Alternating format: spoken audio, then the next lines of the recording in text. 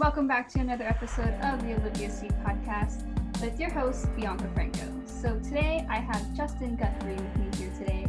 I met Justin about a year ago when he first started scuba diving.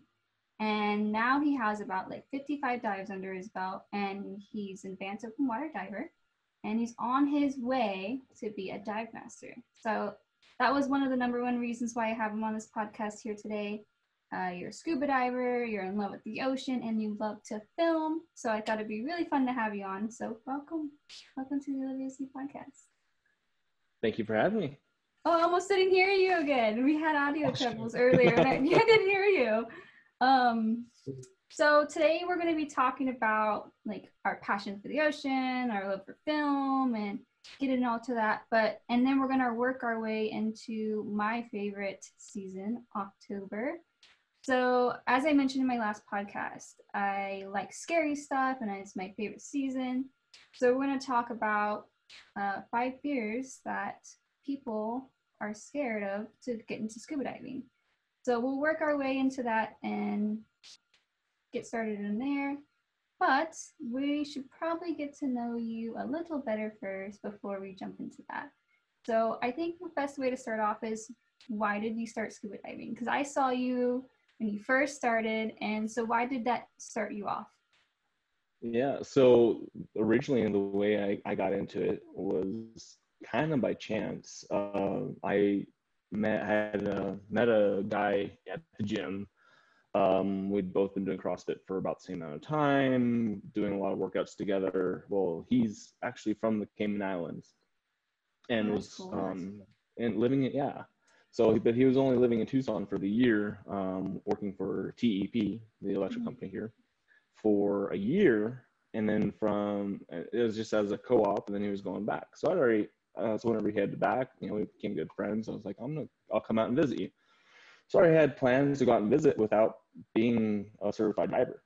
I was just like, I'm just going to go out and visit. And then I think I saw a Groupon to get certified get certified to do scuba diving. And so I messaged him like, hey, are you certified? He's like, yeah. It's like, I guess I'll look into that. So I went ahead and signed up, and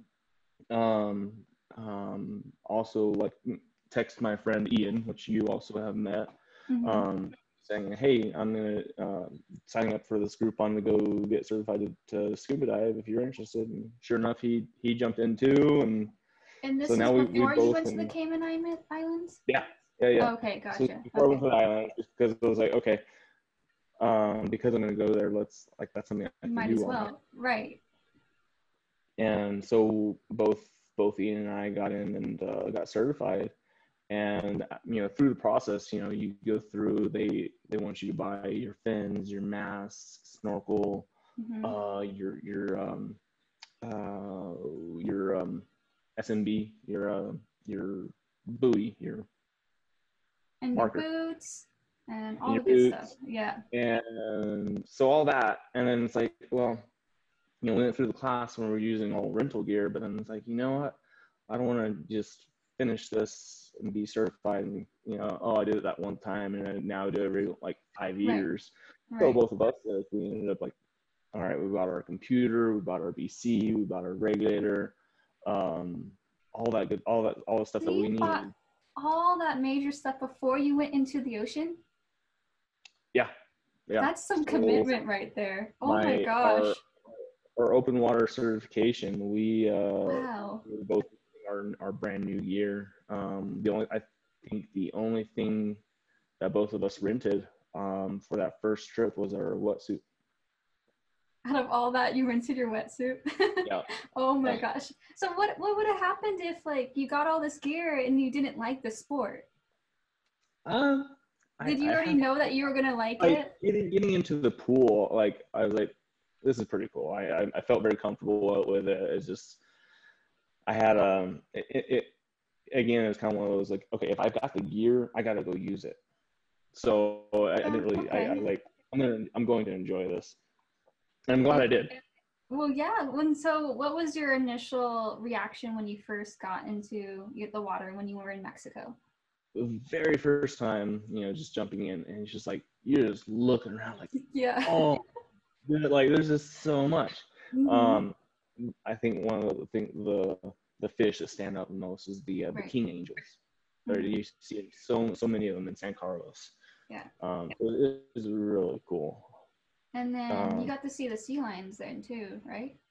yeah, and actually that first trip I didn't see that many sea lions. I know you and Oh, Sarah did, yeah, but with us doing our skills and everything, we were just kind of that's off right. away. So That makes it's sense. knock these things out, and then we can go explore. So I didn't see as many on that trip, but I've been now a couple other times that there are a ton of The sea fun. I got puppies. yeah, the pups of the sea. Mm-hmm. So they're And so right after that, you went to Cayman Islands. yeah. So that was May of last year, May of 18.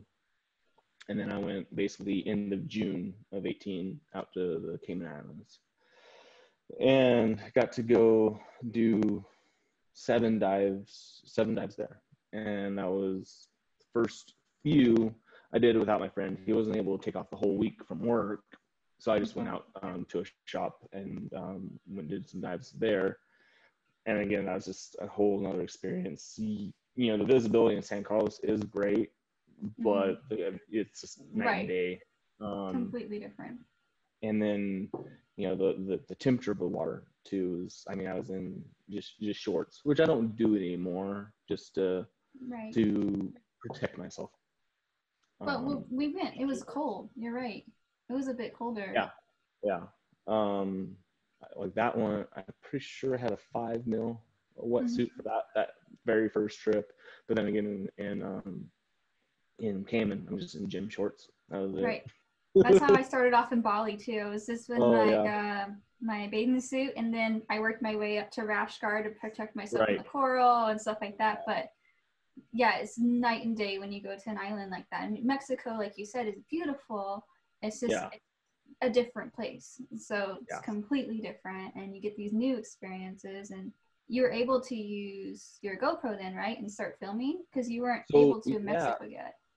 Well, and actually, so my first trip there in San Carlos, I actually have a mount just to put on my VC. So I jumped in, record the whole dive. And so Chris was my instructor down there in San Carlos. He's like, yeah, normally I would say, no cameras at all, but because I wasn't like messing with it during the dive, he was okay with it. That's cool. But going back to it, was like, there's so much footage. Yeah, and then it's kind of like all over the place too, because you have it on your VC. Right. When like you think that you're, where the camera's pointed is like, oh yeah, I'm getting something cool, but it's not. Or right. You still catch some good stuff, but it's not quite like using the selfie stick or whatever they use it, which is what I ended up using in San Carlos. And I actually had another GoPro, so I was actually able to give that one to my friend to use while we were down there, which is a lot more fun because here I'm getting footage and he's getting footage, so like we able to get footage of each other. Yes. And while we're on that topic of that trip specifically, a valuable lesson learned was, so I had my GoPro 6, and so that one is waterproof without housing. And so I'd gone to, like I said, the first couple of days I went without my friend, went just to a shop, and I just dropped in. I didn't like call ahead of time, and so I go in and like, oh well, we're kind of full, but you can come back this afternoon because I'd gone in the morning. It's like, okay, no worries, I'm not like in any rush. So I just went down the road and found a nice little beach to jump in and just snorkeled, and so I had it out of the housing to record some video. Well, out of the housing you can only go to 30 feet. With the special housing for it, then you can go to 100 150 feet, past your recreational limits. Right. Well, so then I put it in afterwards, and even with the anti-fog tabs in there, it's still fogged up really bad, even though like, okay, dried it off, Yeah. put it in, have anti-fog tabs, and it was still really foggy. So like the first like couple dives that I had there That with the sucks. footage was so Oh my gosh. lesson learned. Well, I've learned a lot of lessons too. Like when I was in Mexico and me and Sarah were playing with the sea lions, and this bull comes up to her and like gets into her face because I don't know Yeah. what she was doing. I think she was just too close to the other sea lions, and I was like, oh my god, I got this shot on camera, and because I'm pointing the GoPro towards her, and I'm so excited, and I turned it on, and it's recording and everything. I had it on picture mode. I was so mad. Like you don't see that happen. I don't even do picture mode on the GoPro anymore. Like I just record, I don't know, and but like later I was on, just too I'll excited. pull a picture out of it. Yeah. Oh no. It was so sad because I was like, oh my god, I would love to show the instructors that, because they talk about that in class. Like, if you mess with the sea lions, you know, they will give you a warning and come up and bark at you, and you can smell the fish on their breath. Like, they make a big deal. Like, that's the warning to get away. And I'm like, I can use this as a video for their classes. Like, I had this whole thing going on in my head. And they get back to it, and I'm like, oh my god, it's just like a picture of a rock. I was so mad. So now I always make sure that the video is on before I start like recording something in particular. But that was... You can also have the auto on function, where it's just like you hit, like it's off, you hit the record button, give it a couple seconds, it turns on, it starts recording. Well, I had at that time the really, really old GoPro, like the 3 Plus. So that one I was still learning how to use that, and so yeah, I did that. But I just upgraded to the new 7 Black thing. Yeah, good. Yeah, good, so good. that will be nice for my new trips. I saw from GoPro today that they came out with the 8. Oh my god, really? Yeah. What does it do? So the main things that I saw that were more Razoo, which didn't really matter to me, that you can mount to it without the little skeleton frame, whoop-de-doo, and then it can do instead of 720p live streaming, it can do 1080p live streaming. And so then, it's just like upgrading your new Apple phone. Yeah, it really wasn't that much. Like I said, to me, the to be able to mount to it without like the little skeleton frame, I didn't really care about that because it's not like that big of a deal, especially if I'm going to put it into a dive housing. So okay. And I literally just got it in the mail today, so and they just upgrade it. You're better off of that because like what 40 or no, probably $60 cheaper than the new one. So. Okay, good. Yeah, well, because since I'm moving and going to do all these diving in New Zealand, I'm like, I need to upgrade my GoPro. Did you get a dive housing for it? Did I get what? Did you get a dive housing for it? Not yet. One step at a time. but I have my old housing. I was gonna see if that fits. I know it's not gonna fit, and then I was gonna wait to buy that afterwards. Okay. But yeah, I figured I should probably upgrade since I finally start filming again. I'm so excited. I keep seeing your films and all your dives and stuff, and it makes me so jealous. I'm like, I want to be able to film again. And so you were where were you recently?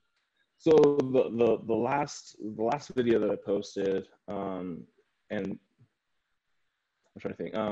So that wasn't my last dive, but doing the Dive Master candidate stuff, they don't want us to have cameras, which is understandable. I haven't been taking any videos during those dives, which is fine. But that last one was with my fiance. We were down. I was out for Labor Day weekend, and we drove down to the Pensacola, Orange Beach area. So this was Fort Pickens, which is actually a national park, which is kind of cool. It's like, get to dive in a national park. That is cool. And the day before, we actually tried diving in the Alabama side, not the Florida side, and it was the hurricane was going through, which we were on just good part right there where it's the only part that's okay, but it still had a lot of waves and surge in where we were at. It's actually lost a fin during that one. Oh my gosh. We were gonna go and do a it was a shore dive that actually had a wreck that was that close to the shore. So we were gonna go out and do that, but we just couldn't. It was just the waves were too much. There's no way you can get over those waves. Yeah. Yeah, and I told her afterwards, like, the waves that we saw here is about the same as the waves we saw on our last dive in Hawaii.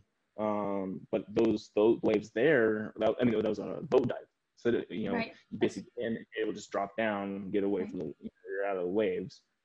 But so the one that we ended up doing the next day, because it was there in that national park, and it's kind of on the other side, so it's not like where the Gulf Coast is directly hitting it. It's kind of on the inside of it. Anyways, but it turned out to be like, it's like, okay, it really made me appreciate San Carlos, because we dropped down and we just don't really see as much as like what we've seen. But we go through and it's jellyfish season, which again, it's like why I'm like, okay, we're in the full wetsuit, wore gloves. Neither of us had our hoods with us. So it was just like, well, protect ourselves as much. Hope for the best.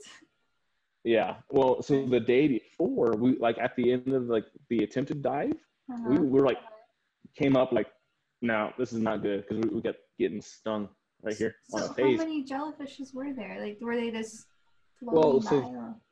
Yeah. So that first day, because of all the waves and everything, the visibility was absolutely terrible. Right. So you couldn't even see them, or until they were like right here. So then the second day, the visibility was so much better because of where we were at, and so it was like you see them and you could appreciate them. Like, okay, there's one. Just okay, stay away. Right.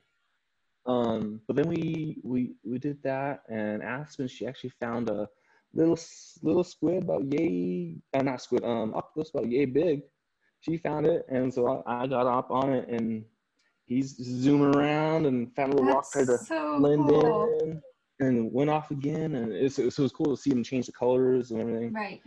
And then, that was only about a 35-foot dive. And so, our decompression was very, our nitrogen levels were very low. So I was like, we got up, finished the dive, and then I told her, like, let's just change tanks and let's go again. Right? Because we were already like an hour, like it wasn't like we were close to anything to go get food or something. So the next one, it was like two completely different dives. Like that first one was a lot of like smaller stuff that we saw, plus jellyfish, and then the next one, same spot, but like we ended up getting caught in some current, so it washed us down a little bit to this old pier. But because this old pier started becoming like an artificial reef, so there's a lot of life around there. There were these, they call them Atlantics. It was one of the guys that I met at Finney's Landing. I showed him the video, and he said that they were these fish that kept coming up and rubbing up on our fins. They come up and just like rub up on you like a cat would rub up on your leg. Okay, that's interesting. He called them Atlantic spadefish. And so there were those, and then. Did you get any video of that? Yeah. There's okay, cool. And then on top of that, so after that, let's see what else. Cool. Oh, so like you were talking about Sarah having that bowl like right in front of her, right? Right.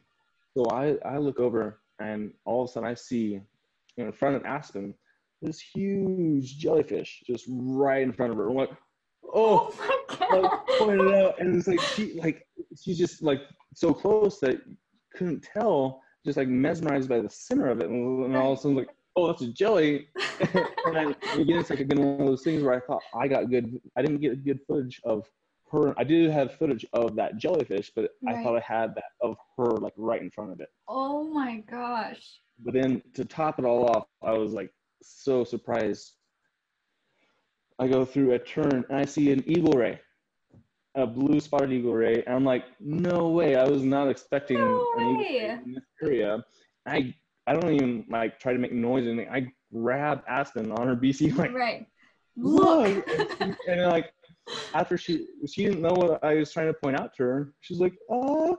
And I'm like, I don't know how to sign, like, how do I say an eagle ray? So I'm like, so I've got a Zeagle Covert BC, which has an American flag on it. So I like pointed to the American flag, and then just like, I'm like, totally no. I'm like, I'll tell you up top. She's just like, it's already gone past. I don't know what you're talking about. Right. Oh my gosh. Which we saw an old one in Kona, which he was like lost his, like no longer had the spots, lost his tail, he was old and battered. Oh my gosh. But like to see this younger one with beautiful blue spots is just like, oh yes. Just come right past you too. They sneak up on you, those animals. They're so quiet. Like you think you can hear everything, but it's come and go. You can have like a big, I have someone told me like the whale shark swim right past them, didn't even see him because it was behind them. And that's a huge ass animal. Like how does that happen? But it happens where it sneaks up on you like that. Yeah. I was at the gym today, and I went to go grab my water bottle, which has a whale shark, not whale shark, a tiger shark on it. And one of the girls there, oh, did you swim with one? I'm like, not that I know of. Right. I could, but maybe, I don't know. Right. Oh my gosh. But going back to that jellyfish though, how did Aspen feel like? Was she scared when she initially finally saw it? I mean, at first it's like you just gotta stay calm, you know. You don't freak out. You're just like, well, okay, I'm just gonna. And part of it too is just kind of worrying. Like I said, that dive, we kind of got pulled into some current. So like at any second could like just push right into her. But so it's just kind of like, okay, avoid. So yeah, it was a little bit of a freak out, but again, just kind of trying to stay calm. And she is an experienced diver too. I'm assuming if she can stay calm like that, it's pretty good. Yeah. Yes and no. I mean, so she's done her nitrox, she's done her night. She just signed up for her deep diving. Nice. All kind of some of the things that I've helped kind of push to like, hey, you should do these. Especially because when we were down there, I tried to sign up, like get on a boat charter, and there was one that was to this old aircraft carrier, but it's a deep dive, and so I was like, yeah, we better not do that until you get your certification. Right. But no, she just got her certification in April. No, finished it in May. Her last 2 dives were up at Lake Pleasant, Cinco de Mayo. Lake Pleasant, that's always fun to dive. Yeah. I was there this weekend, and the visibility was. That sounds about right. I mean, it varies when you go down. If you get deeper, it's a whole lot better. And that if you get closer to winter time, it's super clear. It's just a bit cold. But did you in winter? Oh yeah, okay. It's a little colder, but the visibility is much better. You know. Okay. But did you influence her to start diving, or was she a diver already? No, that's how we met. She was at her pool session, with Ashley. She was at her pool session with Ashley, and that's where we met. But we kind of like look at it. There's so many things that kind of like lined up to where we were able to meet because she wasn't able to get certified earlier. Or didn't. So she's Air Force, and she was stationed in Oahu, and there was somebody that had passed away earlier from a scuba diving accident. She doesn't know what happened, but that kind of like she didn't, because of that she kind of hesitated, didn't really want to get into it then. And then she was down in Australia, and she wanted to get certified then. She was actually there for a good amount of time, but she had a bad head cold and couldn't get over it to be able to, so she wouldn't be able to equalize and everything. So she didn't get certified then. So it pushed it to later on. And then so again, it's one of those kind of everything like lined up just right to where we were able to. So everything really happens for a reason, I think. Right. I bet she's gonna want to go back to Australia though and go dive there. Oh, That'd be awesome. I would love to go there too. So Right. So you guys can go dive together. Oh my yeah, gosh, that's so cute. yeah. And we jumped ahead a little bit. So okay, so Sure. I met you It as happens. as a beginner diver, and now you're working your way up to dive master. What inspired you to kind of get into that realm of helping people learn how to dive? So it kind of jumped in from, so last year when I was in Cayman, I was seeing people using nitrox, and they're jumping in the water before me and getting out after me, which I now know is actually more about your air consumption, not so much that it's nitrox. Right. But because of the nitrox, I was like, oh, I want to be able to use that. And so I looked on the 72's website, and for the nitrox, there was like, okay, I could do this class, or there's the advanced class, which included nitrox, deep, navigation, stress and rescue, and react right. But I could go through and do that as and just bundle it and get all those certifications instead of just the nitrox. So I, basically just like, okay, well, let me do that. So I just kind of like, as I jumped into that, then, kind of just enjoyed doing the stress and rescues. Kind of, we talked about this separately about how I lifeguarded before. And so there's parts of it that kind of translate. It's kind of a lot of the same, just now that you're adding air supply. And air supply, and then you're also looking at deeper situations and different elements. Your nitrogen is if it's not treated right, then it can be it can really hurt you. That's what toxic. But no, so it's been a really good experience. Definitely being more fit definitely helps with being able to do those type of activities, to be able to help people out of the water and bring them back to the boat or something like that. So it's just kind of one of those, again, just started getting into it, and then the 72 Aquatics are just like, hey, you should do this, and you should. So they did a lot of encouraging. Right. Hey, you should try it. You should do this as well. So it was like, okay. Well, So 72 Aquatics is kind of like a family. Once you kind of join into their group, you kind of just have this little tight-knit group of people, and you just want to be a part of it all the time. Right. That's kind of what happened to me. They're just stuck with me, because now I live around the corner from the shop, and I just pop in whenever and say hi. Right. And it's just like a little family. Anytime I go in there, usually it's like, okay, I want to go in, I'm going to be there like 15 minutes, and then it's like, no, it's like an hour later. Yeah. But, oops. Yeah. But how was your stress and rescue class? Because that's a class that I signed up for, and I'm too scared to take. So I've seen someone else do the stress and rescue class before I signed up. So I was on a trip. I'm not sure. I don't think it was the one you guys were on. But I was with Sarah, and everyone started pointing and laughing at the people in the water. And I looked over, I'm like, what are they doing? And when the instructors told me, they're like, oh, they're doing a stress and rescue. Someone fell off the boat. And but people were all like laughing and started videotaping. And I was like, this is what I signed up to do? There's no way I want to do this. And so I've been so scared to do it, just because I just don't want people like watching me try to rescue this person. And I heard that from Chris. He was telling me they know your skills. They know how good you are when they're training you. And they'll try to push the limits to where they push your stress level to see how much you can handle in a real life situation. So I was wondering, since you took that class, how was that class for you? Was it really that bad, or is it just me overreacting? I'm going to say it's you overreacting. And just the analysis from the way you kind of describe that, I would say that it's a little more of you being embarrassed of what other people see how you do. I guess so. If you go in and don't necessarily perform quite to what they expected, they're going to sit down and talk with you like, hey, hey, you did this well.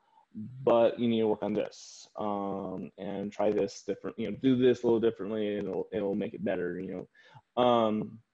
but really, like, a lot of the stress and rescue, you want to be able to, a lot of the class revolves around recognizing stress and being able to mitigate it before you get in the water, because, and then also mitigate it before you start your dive. Like, let's say that you're jumping in the water and you notice stress, you want to be able to mitigate it before you don't want somebody to start a dive and they're already stressed, because then once they get down, and it's worse. Same goes with, you don't want somebody jumping in the water if they're stressed before jumping in the water, because they're going to, it's just going to get worse once they get in the water. So a part of that, becomes just recognizing the stresses. And I think that you're probably a little more would be worried about the rescue.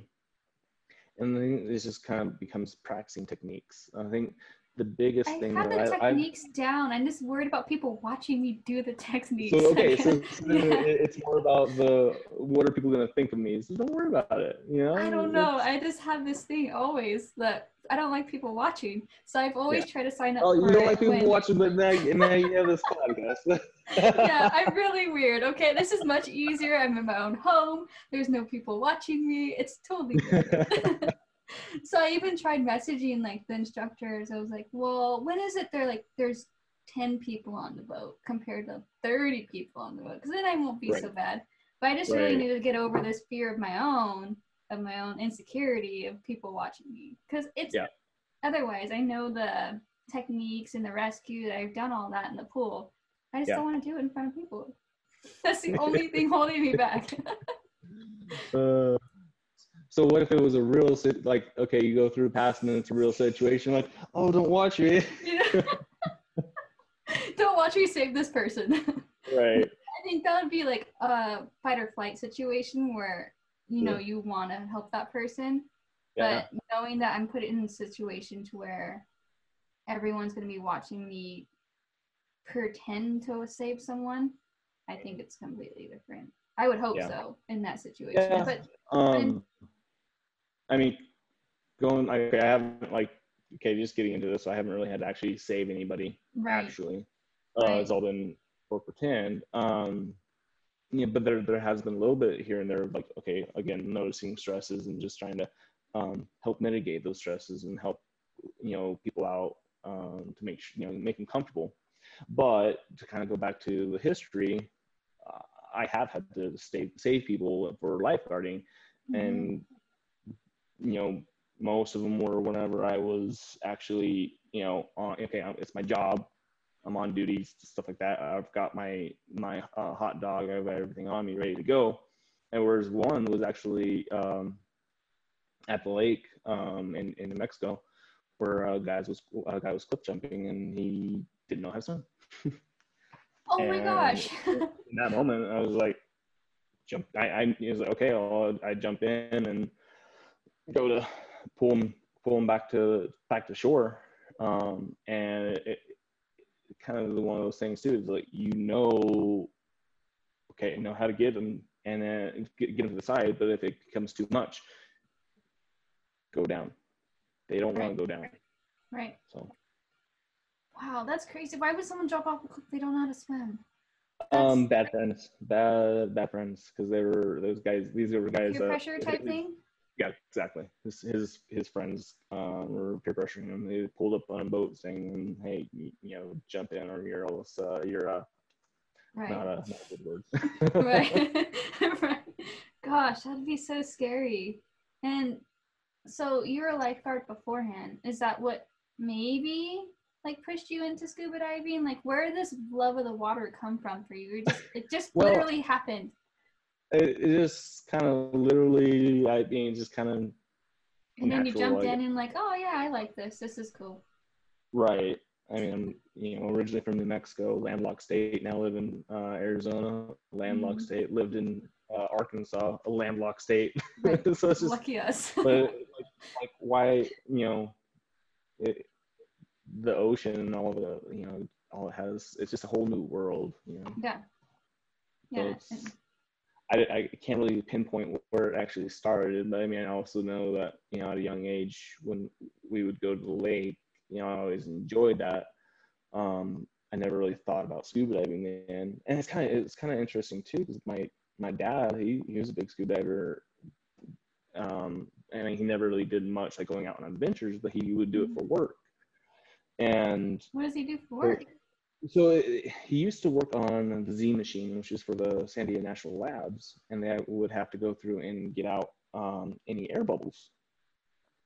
And it got to the point that they were actually like, hey, for anybody that comes in to do this, it's an extra $10 an hour to go through and like use these ones to get the air bubbles out. Like, you don't even have to give me that extra, but okay. But like he used to do that, and you know it's been many years since he has been diving. And then my mom also got certified. This is a Blue Hole in New Mexico, which is wow. Eastern. You literally have a family of divers. That's pretty cool. Kinda. Well, but she always have a dive buddy though. Well, but she got certified and then was like, wasn't really into it. And then, like I said, it's been many years, but I would love to get him back into it. I'm sure if you encouraged it a little, he would get back into it. Well, and I would love to try and take my mom somewhere where she could see stuff, because where she went in New Mexico is just hey, this is where it'd be like going to Pleasant in a way. Right. Well, my mom had a fear of diving too, and I took her to La Jolla Shores, and we snorkeled. And once she got over her fear of the waves and stuff, and saw her first leopard shark, when she finally saw something, that's when she's like, okay. And I couldn't get her out of the water. I'm like, okay, I think we need to go back now. And she's like, no. So I think, like you said, if you can take her to a place where she can see something, that's a whole nother experience where you get that connection with the ocean. And just like you got in the water and you saw all this stuff, and then all of a sudden you realized how much you actually liked it. So it's just another experience. Mm-hmm. Yeah. So did you have any fears before you started scuba diving, or you just...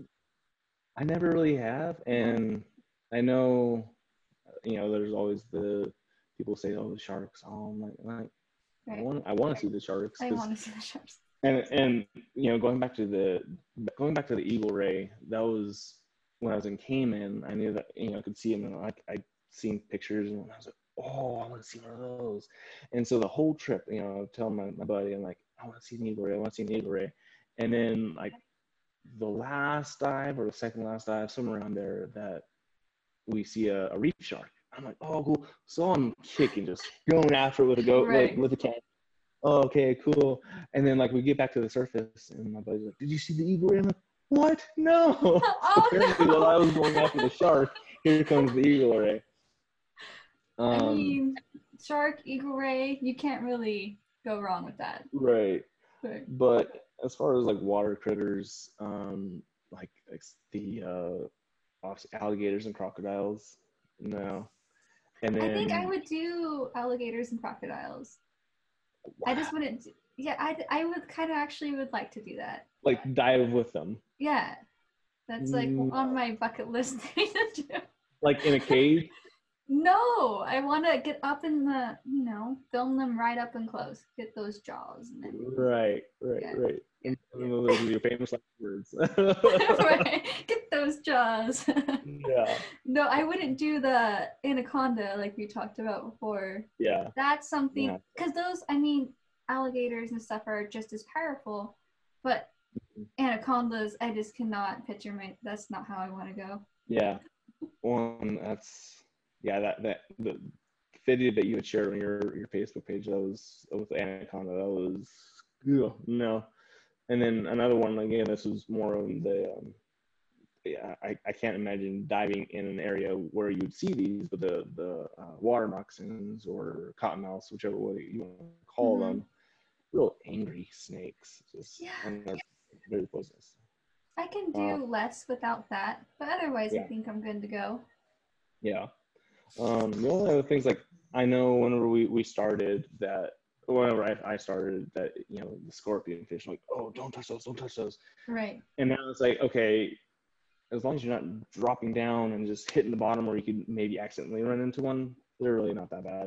They're kind of cool. They're cool to see whenever you do see them. And it's like, again, kind of like with the jellyfish, like, okay, there's one, just stay away. Just stay your distance. Yeah, a lot of stuff that happens with animals are usually human error. If you get too close, you don't work on your buoyancy or whatever you're doing, it's usually human error. So I feel like everything in the ocean you shouldn't really be too afraid if you're educated enough and know what you're doing. Like, you should know what you're doing if you're going in the water anyways. So you should be, trained well enough and have a good enough buddy around to make sure you're doing your own thing and stuff like that. So, I don't know. Animals is just not a big fear for me, at least. No. As far as like, fears of diving would be like to be around a wreck and have some certain surge where like you get pulled in or something, I can see that. Mm-hmm. Yeah, water is really powerful. You don't want to underestimate the power of water.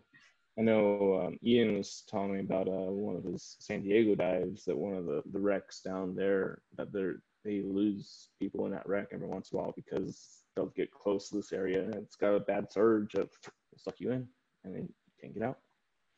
Yeah. How does that even happen? That's so scary. I'm trying to imagine myself in that situation, and I don't know, like, how would you save your dive buddy from that? That's just crazy. Yeah.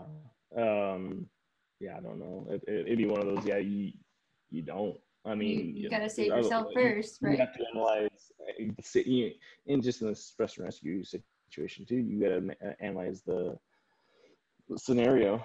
Okay, you don't want to go in to try and save somebody unless it's safe for yourself too. Mm-hmm.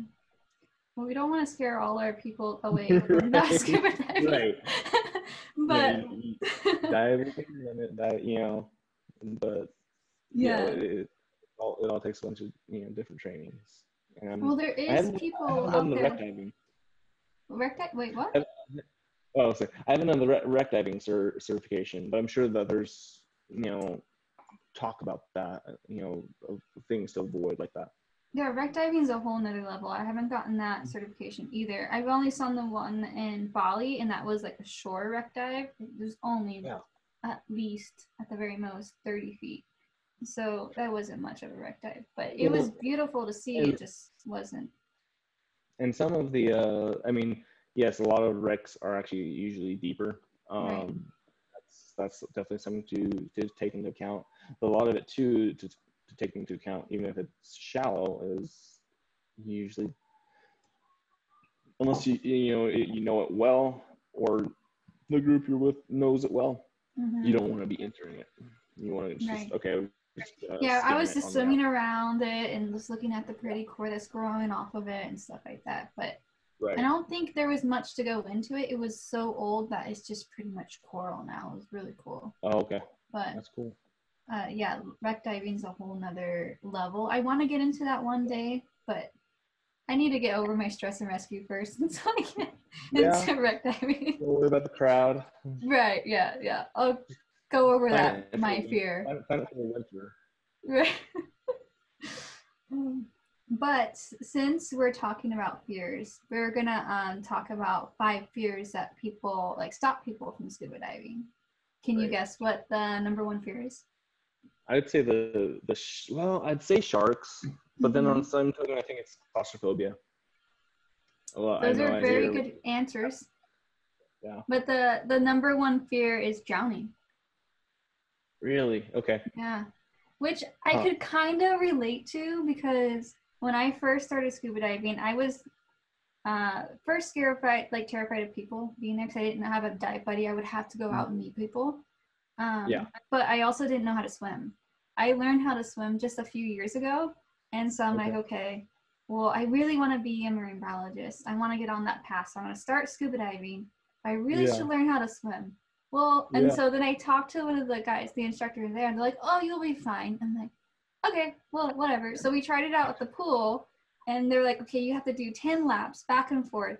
And if you can't, you can't pass the class. I'm like, oh my gosh, I don't know how to swim. I told them that I can kind of swim, but that was one of my fears, that not drowning, was to stay above water. And once you had the fins and your wetsuit and you're so Right. much more buoyant, Right. that fear went away for me Okay. until I got to Mexico and I was the last one off the boat. I wouldn't get into the water. I was looking at the wind and I was like, oh my gosh, this is really happening. I might drown. And realistically, having the regulator in my mouth and continuing to breathe and all that, once I got into the water, that fear went away. But I Yeah. could see where not being educated in not being in the situation, having that fear of drowning might come up since I also didn't know how to swim. But a lot Yeah. of people know how to swim. That's very rare for a lot of people that don't know how to swim. But Well, it's more common than you think, and it's really, surprising. Yeah, I know one of my sister's exes. She's what 28 now, and he knows. So he's about her age, and he was yeah. like, I don't think he still doesn't know how to swim. Um, and I knew somebody else that also didn't know how to swim, and it's just yeah, it surprises me. Well, I still don't consider myself a strong swimmer because I feel like since I throw on fins and everything, and it gives me Right. that, you know, area to That to swim that properly. But yeah. I don't have that fear anymore. I can tell you that. But Yeah. I don't know. Yeah. I think ways to get over that fear is, like you said, having all that extra gear that Mm-hmm. helps you is okay. Let's get in the pool and put everything on, and you see like, okay, I don't have to really swim. I'm just kind of here. Well, also, you shouldn't like push your limits. You should take it slow and easy and just Right. go as comfortable as you should. Right. And If that's what I anyone say. does have that fear, like just take Right. it slow. It's the best way to get Like, through scuba diving. It's not like fast-paced sport. You should be going slow anyways because you don't want to miss the things that are swimming right in front of you. yeah. So, That's what I'm saying. That you want to be able to, yeah, to try everything out in the pool. Oh, okay, this is, like, especially if that's something that you're kind of afraid of. Like, okay, we'll start off in the shallow end with all the gear. Okay, I got this. You know. mhm, mhm. Well, that was our number one, which Okay. but the second one is what you guessed the first time. So the second one is fear of Sharks. sharks. Yeah, Okay. yeah. Yeah. And even when I Um. took my class, my open water class, someone asked, I don't remember who it was, but they're like, what about the sharks? And in Mexico in particular, you don't see sharks very often. It's if you see a Right. shark, it's so rare. Yeah. And even if they see you first and they see your bubbles, they go the opposite way. They're not coming Well. anywhere near you. Right. And I'd be curious on the statistics for shark attacks. A, and then B, shark attacks for snorkelers. C, shark Right. attacks for scuba divers. Right. Well, there's a big difference between like the free divers and snorkelers in one group and then the Right. scuba divers in the other group because they are in the above Right. and where your scuba Mhm. divers you are below. There's a big difference in ratio for that. And so for scuba diving in particular, you don't have much to worry about. Like if you see a Right. shark, you should be grateful that you saw that shark because that's Right. like the one thing I want to see all the time when I get in the water is like hopefully I see a shark today. Like Right. that's just my goal. But Um, I mean, if I you're not think educated, like we said before, right. I could see that fear as well. When there was a gal that Aspen and I saw in Alabama on that first day that we were trying to do a dive, and she said that she actually got bit during a dive on her calf, which she showed us her calf, and I'm like, I don't I don't really recognize the scar, but I'll take your word for it. But Right. the thing that she said is that she had this anklet, like a silver anklet that shiny, and so Shark Rice saw it as a, oh, I'm gonna go bite that, and then Right. Could have wait, no, attracted. that's not what I want. Let go. Did she tell you what kind of shark? I don't. If she did, I don't remember. Right. But it was just kind of interesting, and it's like something like, again, not being in an area where you're around that all the time, didn't even Right. think about about having any kind of shiny gear. I Hmm. know Ashley told me about certain shark guides will want you to have all black gear. Right, because he Um, was so like a seal. Right. No, it's all black. No, I think once you have all black gear, so you don't have anything like in that same realm of that that's not shiny, that like ends up attracting them. Mm-hmm. So I don't know. That makes sense. But Mm-hmm. I don't know. If I see a shark, I'd be so excited. Oh yeah. But like you said, like if people are uneducated and all that, they just won't be able to appreciate it. And I don't think that should be something that you should stay away from scuba diving. If you're so scared of sharks, don't go in an area that maybe has sharks. Right. Mm-hmm. Which okay, I'm only gonna do lake dives. Right. Well, lake diving and stuff like that, which is still cool, but yeah, it's not the same as scuba diving. Right. But right. Even so, it is like the same, and not as cool as the ocean. Well, I guess so. But I got into scuba diving just to go into the ocean, so that's just my connection to it. But yeah, I don't know. And then there's like they put on this website. So I got this from a certain website, and they put sharks and other marine animals. And there was a couple other animals on there that they listed, like, well, one of them they put sea urchins, which I don't feel like that should be a fear. Because if you're running into a thing that doesn't move, that's your own fault that you ran into something that stung you. Yeah. Well, so there was one dive that I did, and we went through this swim through, but it had two branches. So you go one through, okay, no problem. We went back around and went through, and you go this one direction, and you had to like almost crawl to get through this swim through. It's a short one, very short swim through. It was one of those like, oh, you see urchins. Yeah. It's just like, don't poke me. Right. And yeah, no, it's definitely like one of those when I see them, like, stay away. Stay away. Right. But it can also be one of those, okay, if, be mindful if you're in a surgy area, okay, you got to maintain some further distance just to be safe. Mm-hmm.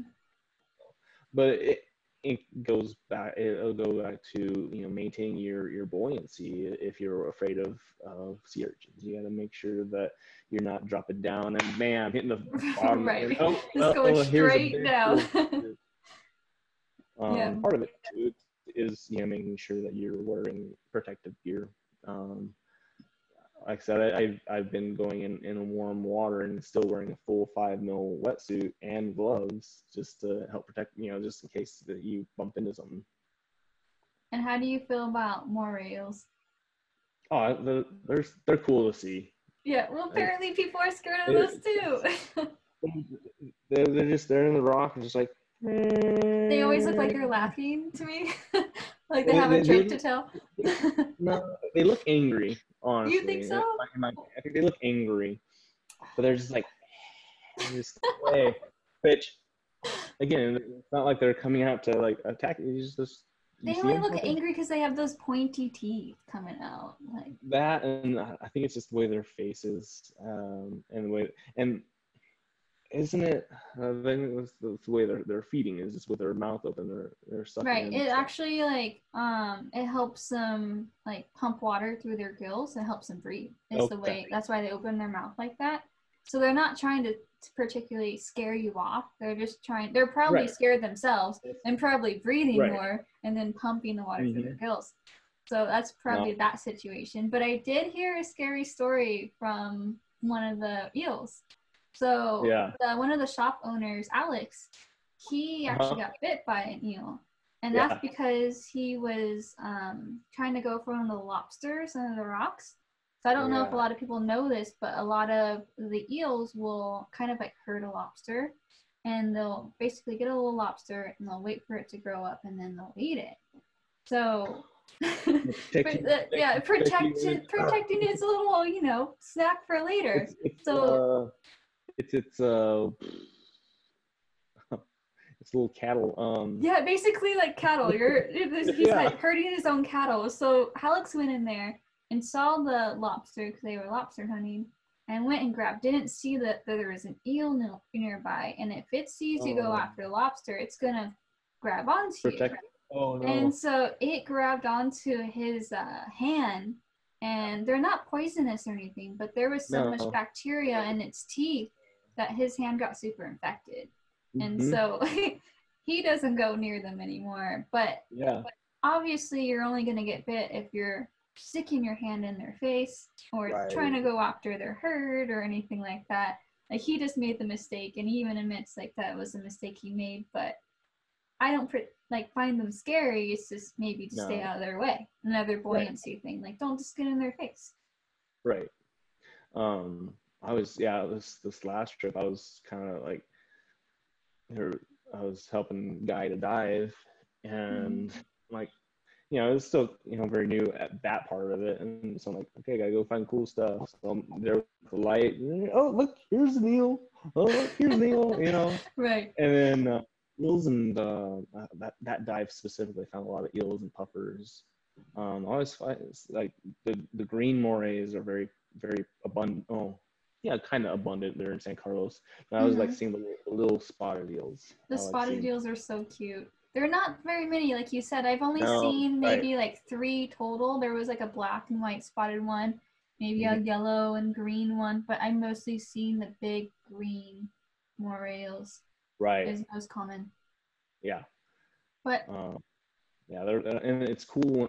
The first trip I went on, Ian and I saw one, and it came. Oh no, yeah, yeah. It was out of the rocks, so you see its whole body and just kind oh, of like hanging that's out there on rare. the sand. You Yeah, don't see that too often where they yeah, come out of their rock because they're usually really shy and they kind of just want to right. hide in under the rock. So Yeah, that's actually pretty cool. yeah. And that was in one of your first dives? That was mine and Ian's like first dive where both of us were certified. Like it was that trip that weekend. We had Nice. 7 total dives. And you had to have our 4 to be open water certified. And which actually he he got sick on the first day, so he missed his first I 2. remember that. Yeah, poor guy. That's Which my now, fear, yeah, actually. now he's golden. He's got whenever he's on the boat, he's got his meclizine, and so Okay, he's like cool. that. But so he had 2 more dives with Chris. Like he had already gone through none of the skills, but he just had to be with Chris. And then I think it was like our very last one of that weekend, and we're just kind of over here like, oh cool, check this out. How cool is that? Like on one of your very first dives, official dives of being a scuba Right. divers. You saw that. That's really And I cool. saw one in Cayman too, actually like out and like slithering, like going from rock to rock. That That's was cool. awesome. Yeah. Well, one more. There is a whole list of animals that people are afraid of. I kind of just picked the ones that we see often. Okay. And another one that people put on there was sea lions. That's just, That's just crazy to me. Literally, they're yeah. the puppies of the seas. Are you scared of dogs? That's what I was thinking. Because Right.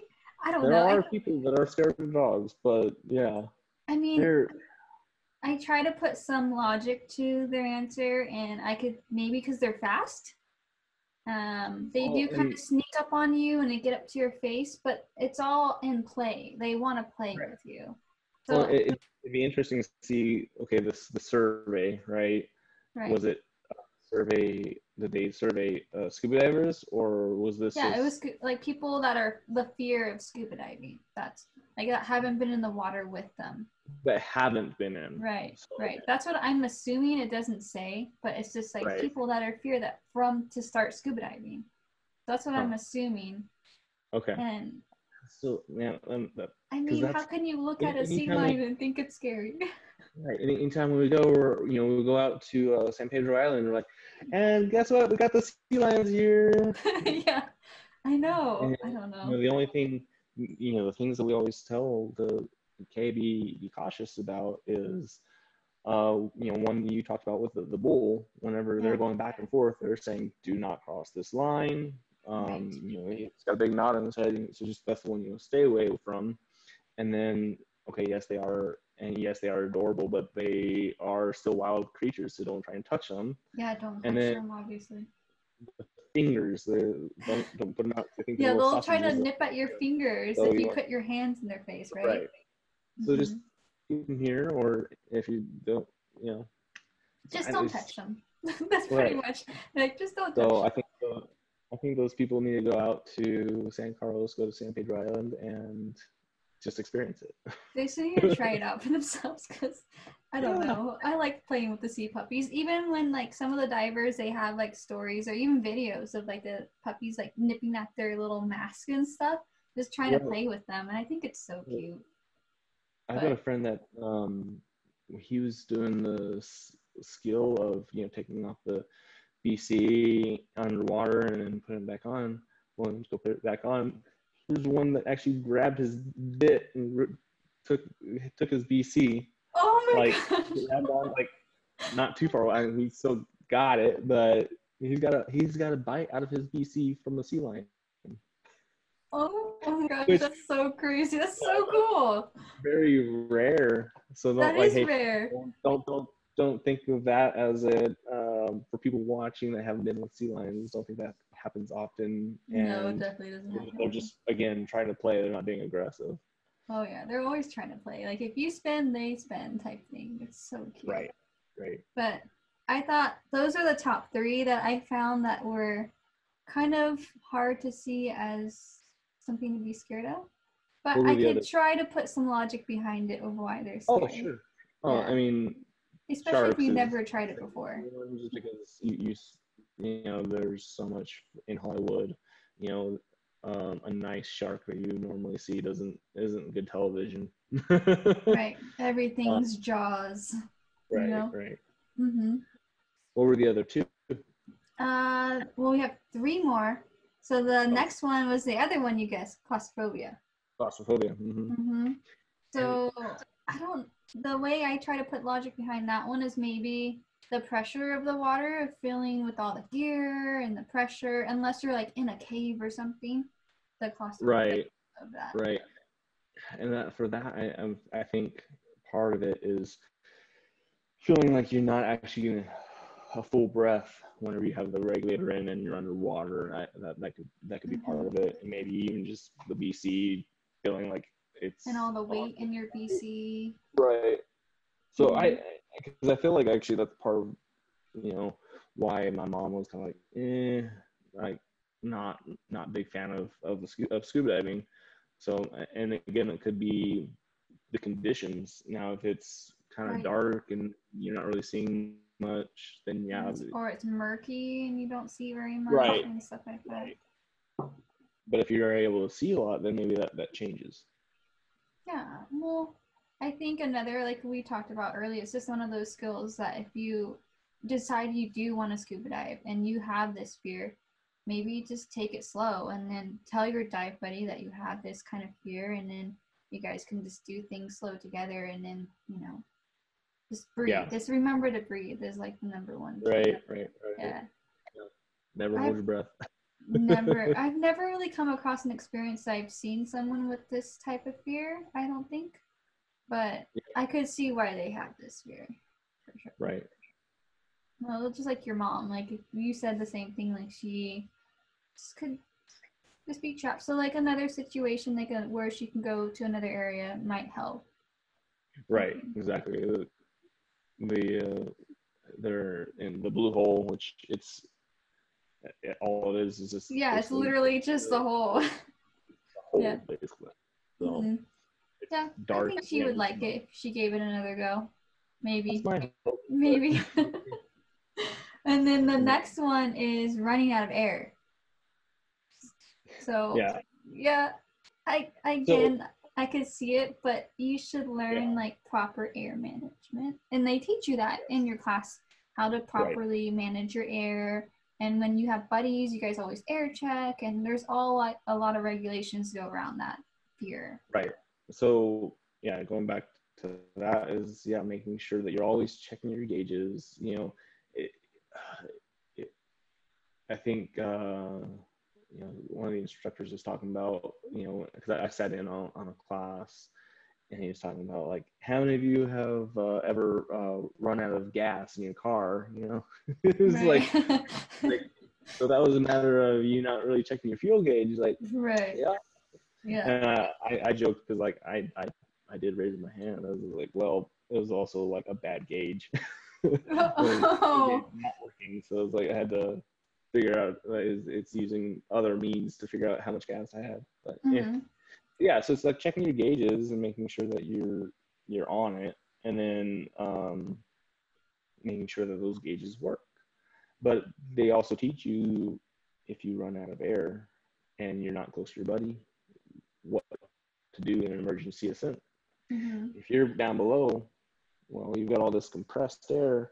As you start going up, it's going to expand. You have all this extra air in your hose, your BC, that's now going to start expanding.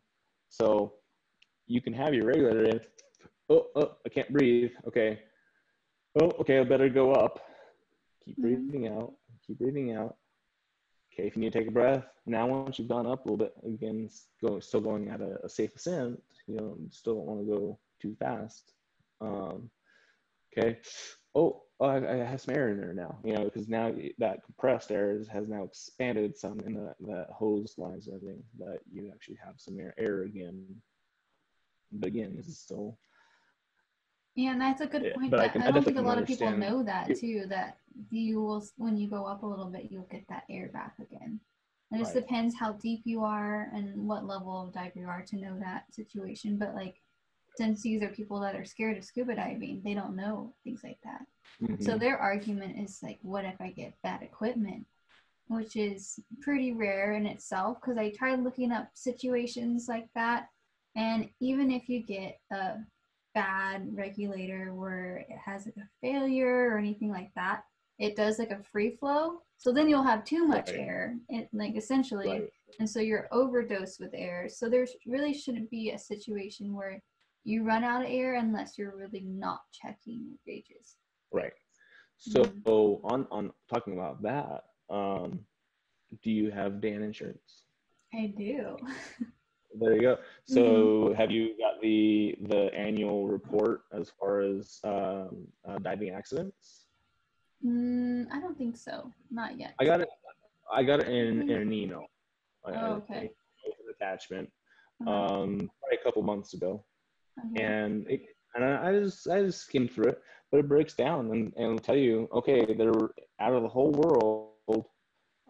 These were how many deaths were reported from scuba diving accidents. This is what they were, what the determined cause was. This was, and then there were this many injuries, and this is what determined the cause was. And I want, I mean, don't quote me on this, but I want to say most of them were actually people being, idiots with animals, like Diver messing area. messing with them. Exactly, diver error, but messing with animals when they shouldn't have been. So that was the Um, number one? I, I, You think? as far as injuries, Right, I right, think, Reggie. again, I said don't quote me on it. Mm-hmm. Go see the Dan report yourself. um, but yeah, there was, you know, I don't think there was anything in there that was reported as equipment error. Yeah, it's supposed to be really, really rare because that's why I couldn't find too many situations with that because I tried researching that part before.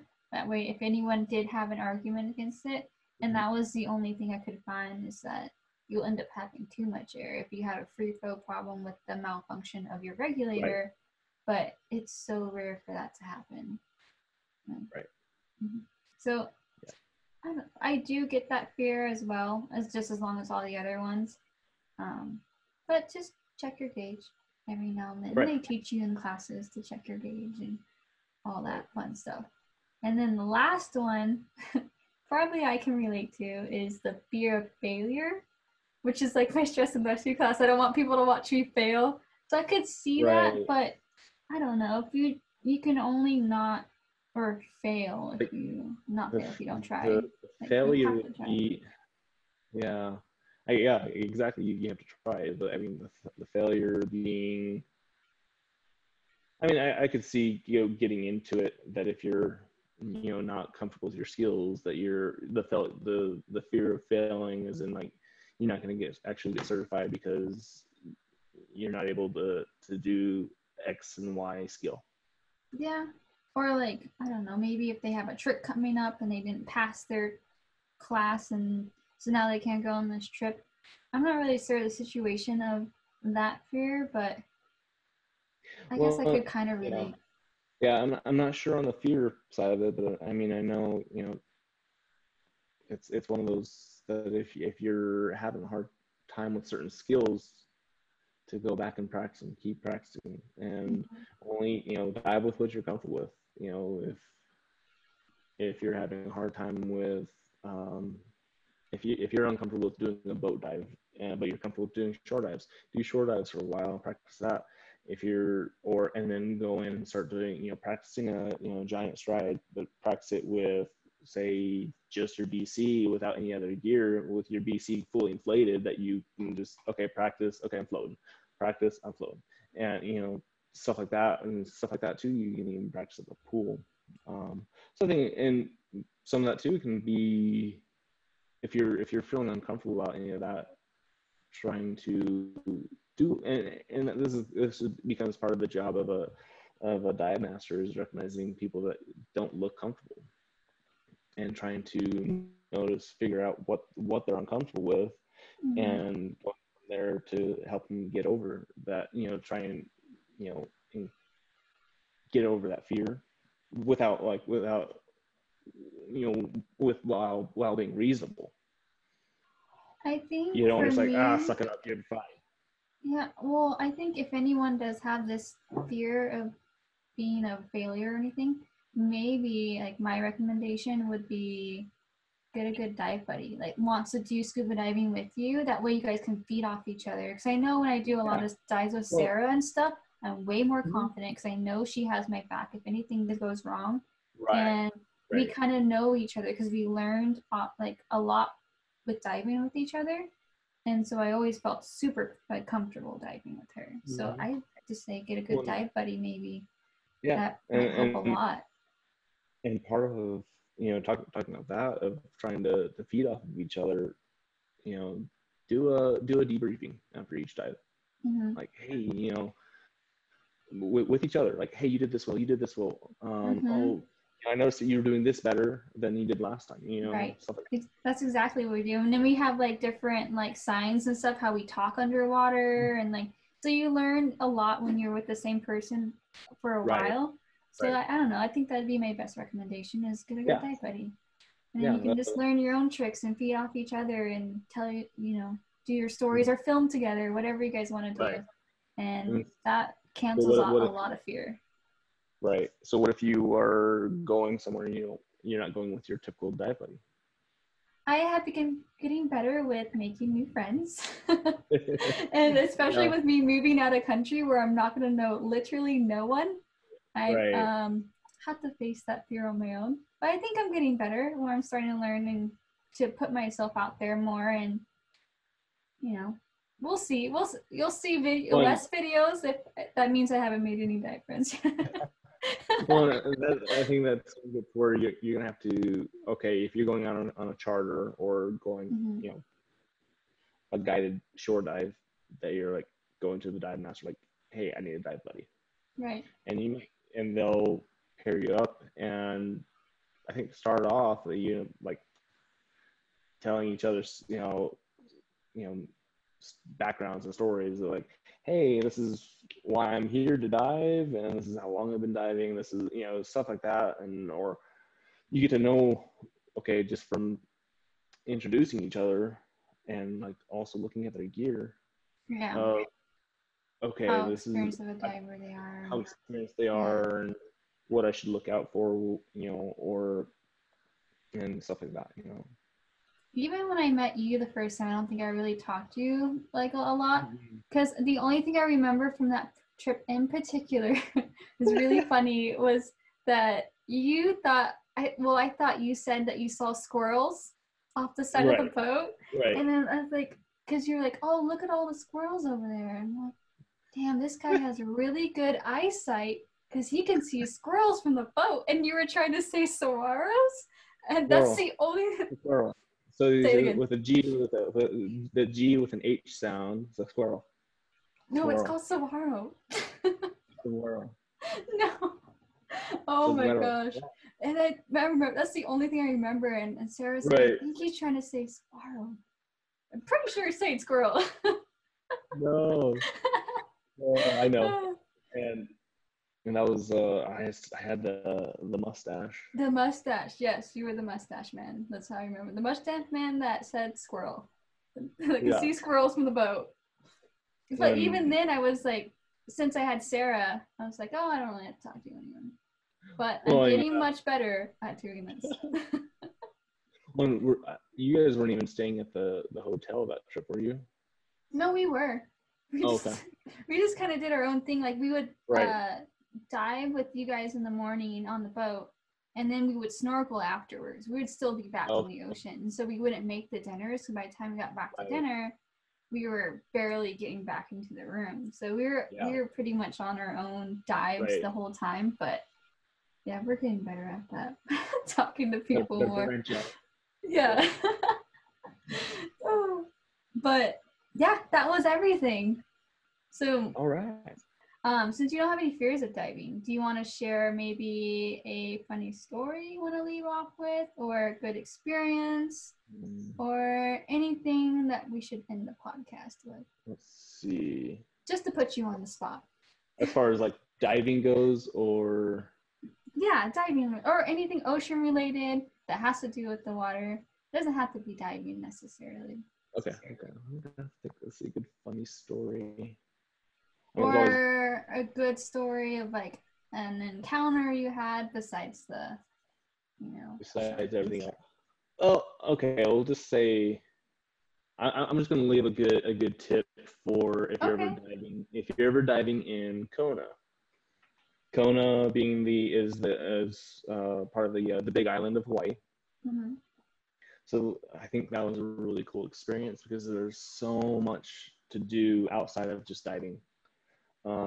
So whenever Aspen and I got there, we the next day did a shore dive, but we only did a shore dive in the morning because we were going to do this full tour on a van of the whole island, which we knew that we were gonna our elevation was gonna be changing a lot. So it was like, okay, we're gonna do something just one in the morning, and then we'll be good. Which we made a good day of that because we went and we did the shore dive. Then we went a little further south to the southernmost point of the U.S., which was fun cliff diving there. And then there's the green sand beach. Mm-hmm. So that was all really cool to do. So then at the end of our diving, our last boat dive, we were planning on going the next day to actually do a few more shore dives. But there was another guy on the boat that showed us these pictures that he went to go take up at the observatory, which is up at 14,000 feet. So again, it's like, okay, you can't go diving and then the next day go up and have a big elevation change because of the nitrogen that you have in your system. And so that instead of doing the shore diving that next day, we just kind of made a leisurely day of just mess around without doing any diving, so that the following day we can go up and take these awesome pictures. The guy, what he ended up doing, so it was, have the background where you have the picture of the Milky Way behind us. Wow. And so what he basically ends up doing is, opening up the camera shutter to allow light in, right? And then like the last second flashes the bulb so to where you can see us without over flooding the picture with light. Right. So my tip would be for if you're ever diving in Kona to save some time to be able to go up to the observatory for pictures like that. Shout out for that guy is epictours.com is where you'd want to go to contact to do those pictures. Yeah, I'll link all that below. That way, if anyone actually is in that area and they can go and check that out. But you bring up a really good point, because even on a lot of trips that I've at least been on, they recommend always having a rest day at the end anyways. Mm-hmm. That way, if you get on a plane or you have to drive over a certain elevation or wherever you're at, you should be having that rest day or on the very last day. That way you can avoid that problem. Yeah. So. And then obviously when you're there, there's the manta ray night dive is always like that was awesome. I've seen a few people do that, which is really cool. Yeah, and I still need to post a video on that one that put together. Just I got a lot of footage on that one, but I was sitting there with my GoPro and laying in the sand because they overweight you, and just laying there, and he's coming up, and I'm just rolling and rolling. You know, whenever the guy with the manta ray was just like coming over my head, I'm just rolling to get like a good shot of him. I didn't know they overweighted you for that dive. So you just kind of lay down and they come over you? Yeah. That's cool. Only at, it was like 35 feet. Yeah, but that's still really cool. Like if you're there, you have to do that dive. Wow, because even though if I did the manta dive in Bali, we kind of just swam around with them. So that's a whole nother experience. That's really cool. Yeah. And this is a night dive, and it was you had a bunch of lights set up, and the plankton are attracted to the light, and the manta rays eat the plankton. Mm-hmm. So they're just coming like, no, I'm not. Right. They're just, it's dinner time. Right. And I want to say that he kept coming to me because every diver, they give you a primary light that you're holding here, right? Well, I also had my own personal primary light that I had on, and my secondary light that I had on just to have them on. And then I had a light on the little GoPro rig that I had just set up to be vertical. So he's like, this guy's lighting up all the plankton. I'm coming right over him. Right. That's really cool. So if anyone wanted to see these videos of yours or anything like that, what's your Instagram? So both Instagram and YouTube are JW Guppy. So it's JWGUPPY. Okay. And for anyone that's listening, I'll put that in the show notes as well. So that way you can check him out, say hi, whatever you want to do, and see his awesome videos because he's posting way more than me anyways. So you should probably go to his account because I'm not doing anything but working right now. But soon, I promise, I'll start posting some more stuff. But they'll put some back footage. Right, back footage. But thank you so much for being on this podcast and sharing all your stories, and it was awesome. That's fun. And then, I appreciate it. So thank you, and that's a wrap. So I'll see you later, and hopefully I get to do some more dives with you in the future when I get back from New Zealand. When I get back, then we can do some more Mexico dives with Aspen and Ethan and Sarah. We can all do a trip together. That'd be awesome. Ian, not Ethan. Don't tell him I said that. He'll be watching. He'll be watching. Right. Yeah, no harm done there. Right. But we'll plan something when I get back, and that'll be awesome. Yeah. But thanks again, and I hope you have a good night. You too. Thank you. Bye. All right. Thank you guys so much for listening. I know this is a bit longer podcast, but I thought it was super casual and really fun, and I really enjoyed it. It's kind of the style of podcast I'm going for is just to sit here and have a conversation more where it's not set up as like an interview unless I really don't know the person. So I really enjoyed it. I don't know about you guys, but let me know. So with that being said, thank you so much for Justin for being on this podcast and sharing your stories. For someone that hasn't been diving for very long, about a year, you do have a lot of stories and great advice to tell and share with everyone. So I really appreciated it. And if you do decide to go down the road of being a dive master, you're going to do really great. Also, I feel like I should mention that we are not dive professionals. We are in love with the sport. And if anyone has these fears that we talked about, feel free to reach out to me. I can get you in contact with a dive professional that can talk about these fears more in depth and probably give you better advice. I know we were just chatting and we're just going off our own experiences and the experiences that we have seen from other people. But again, we are not professionals, and so I hope no one got offended. I was rewatching it, and I think we were both really professional about the topic, but I know people have reached out to me, and I try giving out my best advice when it comes to fears, and I try to put myself in other people's shoes, but I can't really give the advice if I don't have the professional background, but I will be more than happy to connect you with a dive professional. If you are one of those people that want to get into scuba diving or maybe snorkeling or anything to do with the water, and help you overcome that fear, because starting scuba diving for me was probably one of the best decisions I ever made. And now I'm part of like this scuba family. So I know with the family we'll all be here to help you out. So please feel free to reach out. And if you have any stories or something you want to reach out and say and tell me, feel free to, or reach out to Justin too. You have his Instagram and his YouTube and stuff now. So just go ahead and reach out and say hi to him.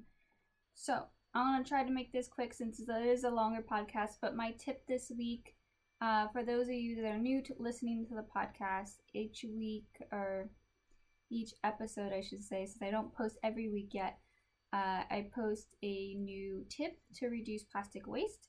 So I did an episode with my parents and we talked about how we didn't use plastic for 3 months. And one of the big topics on that podcast and highly requested items was these silicone Ziploc bags. So you have your regular plastic Ziploc bags that you can use to put your sandwiches in or whatever people use Ziploc bags for, to store food mostly. And they purchased these silicone Ziploc bags, and they're pretty indestructible. You can use them in the microwave, you can put them on the stove, you can freeze your food in them. So anything you want to store in a Ziploc bag, you can put it in these silicone baggies. So I went and purchased them for myself, and used it. And so far, I've only had them for a week, and I've stored when I go to my second job, I pack like pineapple or whatever, just snacks for later. They're way more durable, and it keeps my food fresh longer. So it's really cool. I know people use for like divers and stuff, they use Ziploc baggies to put their phone and stuff in. So I actually plan on taking some, because they came in a pack of 6, to New Zealand with me and putting my shampoos and like bars of soap and stuff in each one of these little baggies, because you can reuse and use these for different situations. So I plan on just washing it and then storing it for my food later when I do go on dive trips and stuff, because I hopefully don't plan on eating out too much, because I heard New Zealand's a bit more expensive. But that's my tip for today. I'm going to put the link below if you guys are interested in purchasing that. And if you have any more questions for me about anything on the podcast that we talked about today, Ziploc bags, or if you just want to talk about your fears, whatever you want, I'll put my link below as well for my Instagram and email. So feel free to reach out. And yeah, I'm going to wrap this up. Thank you everyone for being so supportive of the podcast, and keep the feedback coming, because I'm enjoying it, and just makes me feel really good that you guys are listening and learning with me and going along this journey of mine and figuring out what to talk about and not really know what I'm doing, but it's pretty fun, and I love how you guys are so supportive and so great about it. So I will talk to you guys in a couple weeks, and yeah, see you soon. Okay, bye.